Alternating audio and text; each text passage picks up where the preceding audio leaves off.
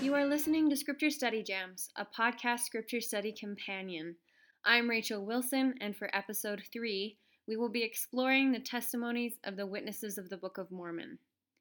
The Lord revealed to Joseph Smith that he would provide 3 special witnesses that would see the plates from which this work should be translated. Oliver Cowdery, David Whitmer, and Martin Harris, who were helping Joseph with the work, wanted him to ask God if they could be those witnesses.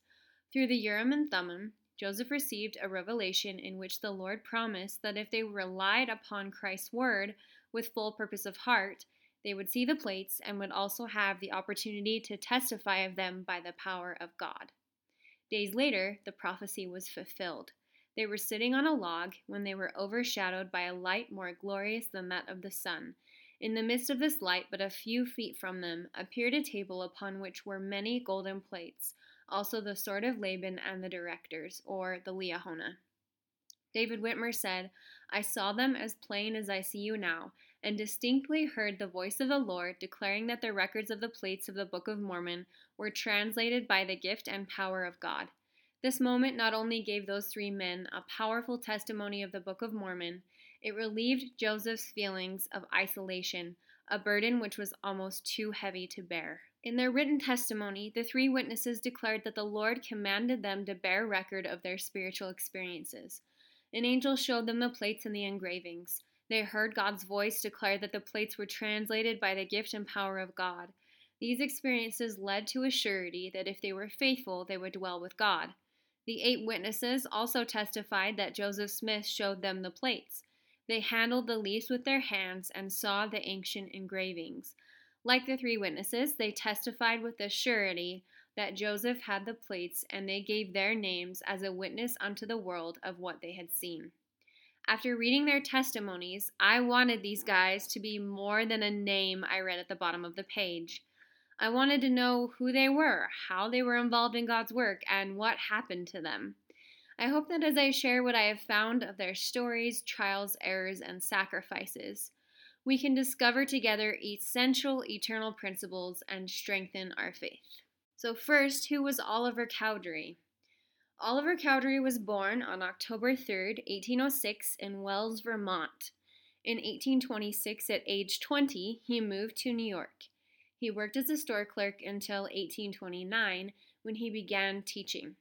Because Joseph Smith's siblings were among some of his students, Oliver boarded with the Smith family.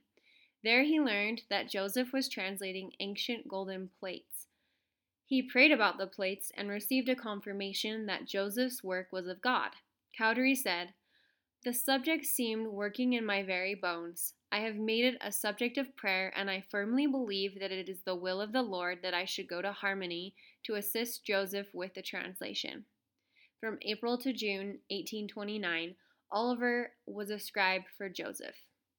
During the fall and winter of 1829, Oliver supervised the printing of the Book of Mormon, which was published on March 26, 1830. The church was organized on April 6, 1830. From June to October, Oliver helped Joseph finish this Joseph Smith translation of the Bible. He also served as the first church recorder, keeping the official minutes of meetings, editing and writing church newspapers, overseeing the Book of Mormon publication, and recording early church history. Known to be an effective administrator, writer, and preacher, he was called as the associate president to Joseph Smith. Oliver later led the first major mission of the church, in which the Book of Mormon was taken to the Native Americans.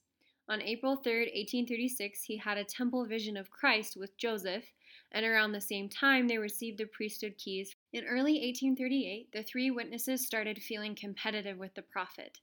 Oliver disagreed with some of the prophet's financial, political, and doctrinal decisions, and was eventually excommunicated from the church, partly for telling lies about the prophet.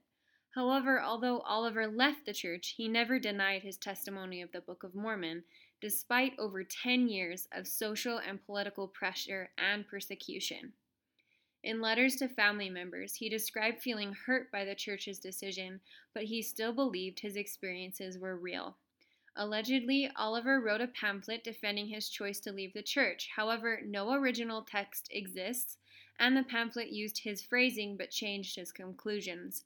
His wife described, that he always, without one doubt, affirmed the divinity and truth of the Book of Mormon.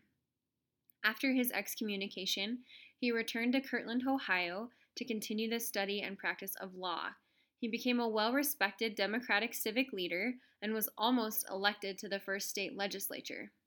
He eventually returned to Iowa with his wife and young daughter, desiring rebaptism and fellowship in the church. In October 1848, he was rebaptized in Council Bluffs. At age 43, in March of 1850, he died of a long-term respiratory condition while preparing for the saint's journey west. Even on his deathbed, he reaffirmed his testimony of the Book of Mormon, the restored priesthood, and the reality of Christ. Who was David Whitmer? David Whitmer was a farmer from Fayette, New York. He first heard of the Book of Mormon on a business trip to Palmyra, New York in 1828. David and Oliver became friends and would often discuss in letters the rumors surrounding Joseph Smith and the gold plates. When Oliver began working as Joseph's scribe in Harmony, Pennsylvania, and after mobs had forced them to leave, Oliver wrote a letter to David sharing his testimony of the work with a sample of the translation, asking if they could use the Whitmer home in Pennsylvania to finish the work. The day after receiving the letter, David went out to plow his fields and found 5 to 7 acres already finished. The next day, David went to grab fertilizer from his sister's house, who told him that 3 strangers had fertilized his field already. In response to these miracles, David's father said, "There must be an overruling hand in this, and I think you had better go down to Pennsylvania." After a 3-day trip, he arrived in Harmony and was greeted by the prophet and Oliver, whom he hadn't told of his arrival. In David's own words, "Joseph had informed Oliver when I started from home, where I stopped the first night, how I read the sign at the tavern, where I stopped the second night, etc., and that I would be there that day before dinner." This was a testimony to him that Joseph was truly a prophet, seer, and revelator. During the translation process at the Whitmer farm, Oliver, David, Martin, and Joseph saw an angel who showed them the plates, the breastplate, the sword of Laban, the Urim and Thummim, and the Liahona. This was a fulfillment of Revelation. When violent mobs destroyed the printing office, demanded that the Mormons leave the area, and tarred and feathered the leaders, David Whitmer boldly testified of the truth.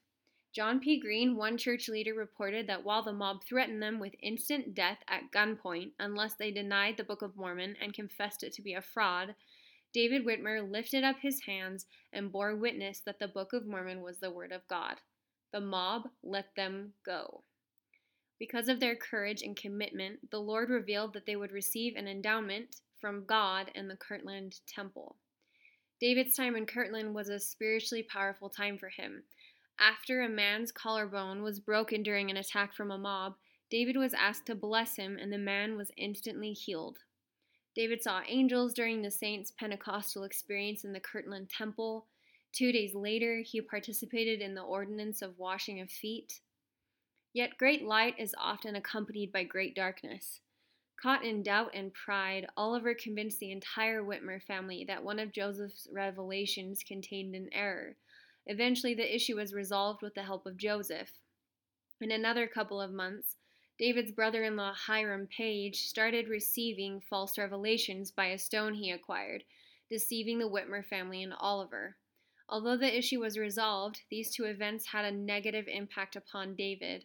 The Lord warned David that he feared man over God, focused on the things of the earth more than on the things of God, and was not giving heed unto the Spirit and to those who were set over him. David eventually decided to leave the church, primarily because he experienced doubts the prophet had gone astray, and after 1836 did not accept any revelation received by Joseph. David was excommunicated for apostasy. Despite his struggles with doubt and pride, David remained faithful to his testimony of the Book of Mormon. After his excommunication, in response to someone's claim that he denied his testimony of the Book of Mormon, David said, "That the world may know the truth, I wish now, standing as it were in the very sunset of life and in the fear of God, once for all to make this public statement, that I have never at any time denied that testimony or any part thereof, which has so long since been published with that book, as one of the 3 witnesses. Those who know me best well know that I have always adhered to that testimony, and that no man may be misled or doubt my present views in regard to the same. I do again affirm the truth of all my statements, as then made and published. He that hath an ear to hear, let him hear. It was no delusion. What is written, and he that readeth, let him understand. David was consistent with this testimony until the end of his life. Who was Martin Harris? Martin Harris was a well-respected, industrious, hardworking farmer and businessman. In the span of 14 years, he acquired 320 acres of farmland and built his family of 7 a nice home. Knowing his reputation, Joseph's family asked him for help with the funding of the Book of Mormon publication. After praying and receiving an answer through the still small voice spoken in the soul, he felt it was the Lord's work and that he was under a covenant to bring it forth. Both Martin and his wife Lucy visited Joseph and offered to pay for the publication. During 1828, Martin served as Joseph's scribe. He experienced some doubt during the process. For example, he switched Joseph's seer stone with another stone to see if Joseph would continue translating. When Joseph couldn't translate, Martin confessed and returned the seer stone. As Martin's faith in the work grew, his wife Lucy's diminished. She feared the tainting of her family's reputation with the possibly fraudulent endeavor of Joseph. She also felt angry that Joseph would not let her see the plates. These differences in perspectives created great tension in their marriage. Wanting in part to ease this tension, Martin requested to take the manuscript home to show his wife and others. Joseph, wanting to please his friend, prayed to the Lord, who responded that he must not. Dissatisfied, Martin asked Joseph to pray again. He received the same response from the Lord. After Martin's third plea, Joseph received permission from the Lord with the conditions that Martin only show certain members of his family. Unfortunately, when Martin brought the manuscript home, somehow it was lost. There are many theories, but little evidence to determine what really happened. After searching everywhere, Martin walked to Joseph's house, ashamed, and declared to Joseph, "Oh, I have lost my soul." Joseph left the house to pray for mercy, and an angel rebuked him for fearing his friend's opinion over God's commandments. However, the angel also reminded Joseph that God is merciful and promised that if he repented, he was still chosen and called to do the work. The Lord eventually forgave both Joseph and Martin after they humbled themselves. Joseph started the translation process again, this time with Oliver as the scribe. Towards the end of the translation, when Joseph said his prayer about the 3 witnesses, God promised that if Martin humbled himself in mighty prayer and faith, he would have the privilege of seeing the plates. In June of 1829, the men went near the home to pray for the experience, but nothing was happening. Feeling it was his fault, Martin went on his own to pray. An angel then appeared to Oliver and David with the plates. Joseph went to look for Martin, who had humbled his heart in prayer, and together they saw the plates. Martin shouted, "'Tis enough, mine eyes have beheld, mine eyes have beheld." With newly strengthened faith, Martin gave up all of his property to pay for the publication of the Book of Mormon. This decision made Martin the most significant financial supporter of the Book of Mormon, and thus the early church. Martin continued to serve until during the difficult church years of the late 1830s, he separated himself from the church and was eventually excommunicated. 5 years later, he humbled himself and was rebaptized in 1842. Later, when the saints, including his second wife and family, traveled west, he stayed behind. He continued to take care of the Kirtland Temple and preach the gospel. Eventually, in 1870, now 87 years old, Martin joined the saints in Utah by train. On his deathbed, he proclaimed, "I did go in the woods with Joseph Smith, and beheld an angel descend from heaven in a dazzling light of glory. I saw the gold plates. I saw him turn the leaves over one by one, and I was commanded by God's voice to testify to all the world what I had seen and heard." Martin passed away in Clarkston, Utah at age 92. Who were the 8 witnesses? Christian, Jacob, Peter, and John Whitmer were all David's brothers. Both Christian and Peter were faithful members of the church until their early death. In a eulogy, Oliver described the 2 as the first to embrace the new covenant on hearing it, and during a constant scene of persecution and perplexity, to their last moments, maintained its truth. They proclaimed to their last moments the certainty of their former testimony. Jacob and John eventually left the church with David, but Jacob's son declared him to be always faithful and true to his testimony to the Book of Mormon and confirmed it on his deathbed. Even as a self-declared enemy to Joseph Smith and an apostate, John Whitmer affirmed, "I handled those plates. There were fine engravings on both sides. They were shown to me by a supernatural power." John wrote a letter in 1876 stating that he had never heard that any one of the 3 or 8 witnesses ever denied the testimony that they have borne. Hiram Page was David's brother-in-law. He also left the church with the others, but remained true to his testimony of the Book of Mormon, stating, "As to the Book of Mormon, it would be doing injustice to myself and to the work of God of the last days to say that I could know a thing to be true in 1830 and know the same thing to be false in 1847. Page's son stated, "I knew my father to be true and faithful to his testimony of the divinity of the Book of Mormon until the very last. Whenever he had an opportunity to bear his testimony to this effect, he would always do so and seemed to rejoice exceedingly in having been privileged to see the plates." Joseph's father was also a witness. Known as a cheerful, spiritually active, truth-seeking farmer, he eventually became a patriarch. When he was imprisoned and told he would be freed if he would deny the Book of Mormon, he did not deny it, but instead converted 2 people during a 30-day confinement. He remained a member his entire life. Joseph's brothers, Hiram and Samuel, were both faithful members of the church until their deaths. After being in Liberty Jail, Hiram wrote, "I felt a determination to die rather than deny the things which my eyes had seen, which my hands had handled, and which I had borne testimony to."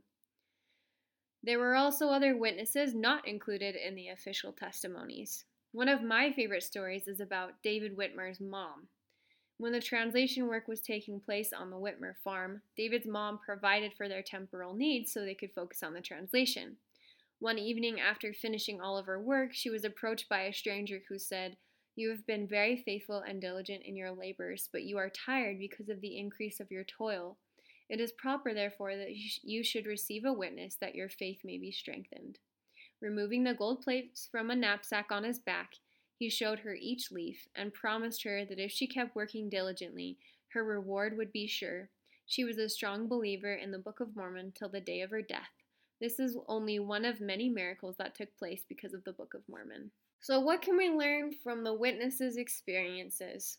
Elder Dallin H. Oaks describes 3 truths we can learn from them. First, witnesses are important, and the testimony of the 3 witnesses to the Book of Mormon is impressive and reliable. Second, happiness and spiritual progress lie in following the leaders of the church. Third, there is hope for each of us, even if we have sinned and strayed from a favored position.